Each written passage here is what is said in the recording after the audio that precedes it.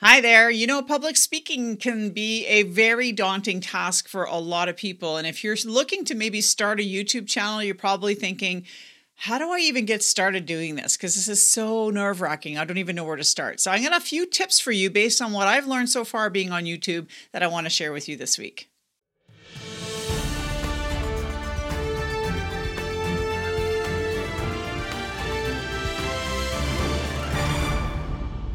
So we're doing things a little differently this week. My name's Tammy. I'm a leadership and career growth coach, and I'm normally here talking about leadership and career growth tidbits of advice so that you can grow in your career and grow as a leader so that you can be the best leader you can be. That's typically what I talk about. This week is a little different. And for those of you listening on podcast, you may think, wow, why am I listening to this on a podcast? Well, maybe you're thinking about starting a YouTube channel and you're a little nervous about public speaking and you're not sure where to start. So as with any platform, when you're speaking publicly, whether it's into a phone or into a camera like I'm doing right now, or whether you're talking in front of a real person or a group of people, there's a certain level of nervousness to not just recording yourself, but putting yourself out there. We've all lived it. And my first few videos are quite cringeworthy. If you go to my channel and you look at some of my older videos, I have a hard time rewatching some of those because they're so cringeworthy, but that's fine. We all have to go through that. So that's tip number one is when you start this, know that you're not going to be perfect at it and everything isn't going to be perfect right off the bat. Your editing skills aren't going to be great. Your presentation skills might not be the best. How you describe things might not be best and your pacing might not be good. And I'm still learning. And I'm certainly no expert. I mean, if you want expertise, you go to Think Media, right? That's the first channel that comes to my mind, or Channel Makers, right? Those are the two channels that I kind of think about, or, the Niminati, if you want to join the Niminati. I'll put those three channels down below if you want actual expert advice on all things YouTube creation and YouTube channel development.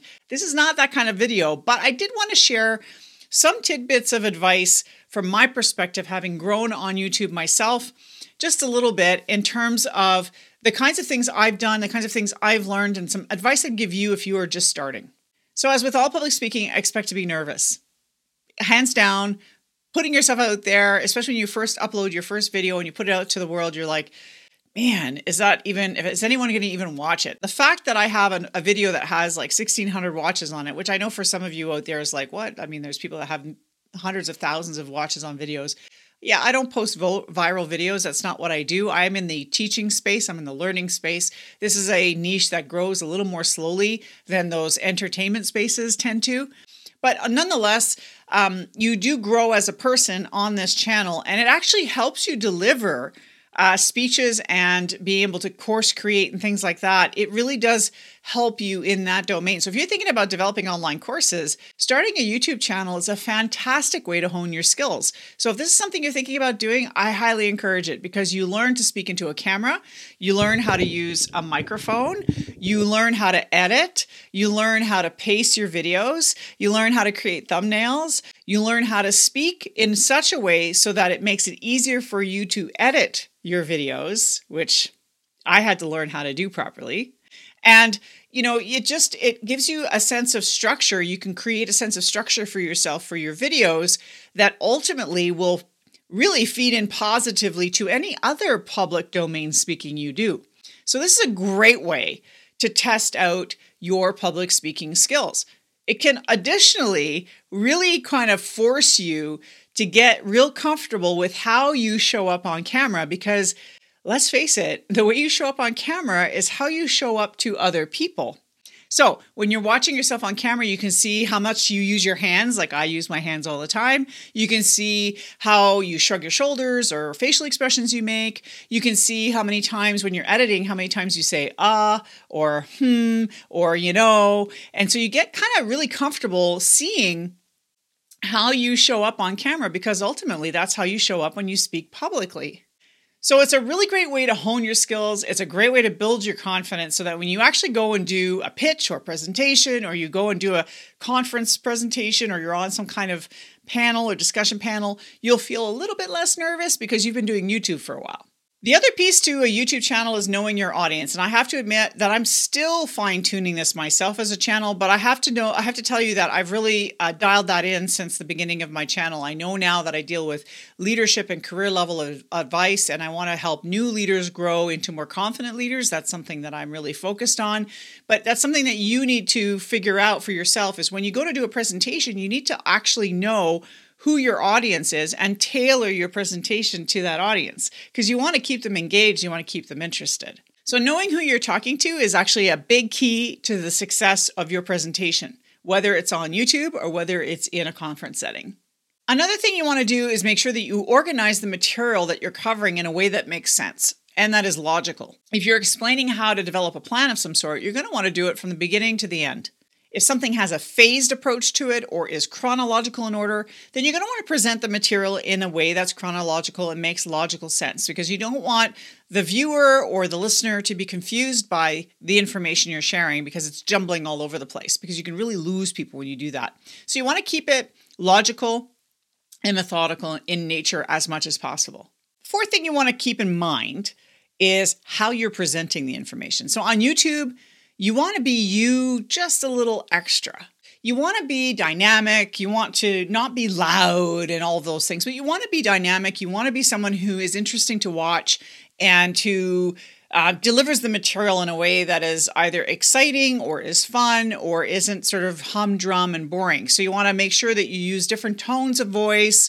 You want to make sure that you are careful with the language you're using, right? And make eye contact with your viewer on YouTube. This is super important because we're looking into a camera. In this case, I'm using an iPhone. You can use whatever it is you have. So start with what you have. And if it's an iPhone, you know that when you have the iPhone in selfie mode, you're going to see a little green light. And that little green light is your camera. So you want to make sure that when you're talking to the camera, you're talking to that green light. Why? Because that green light is like talking to a person. If I talk to myself, this is what you get. You get me looking at myself in the camera. And I see this with YouTubers all the time where they're looking at themselves talking in the camera. They're not actually talking to the person on the other side. So you want to make sure that when you're using this medium of video, that you're talking to the people as if they're right in front of you, because that's what makes you engaging on camera. Well, that and your attitude and your personality and all that, right?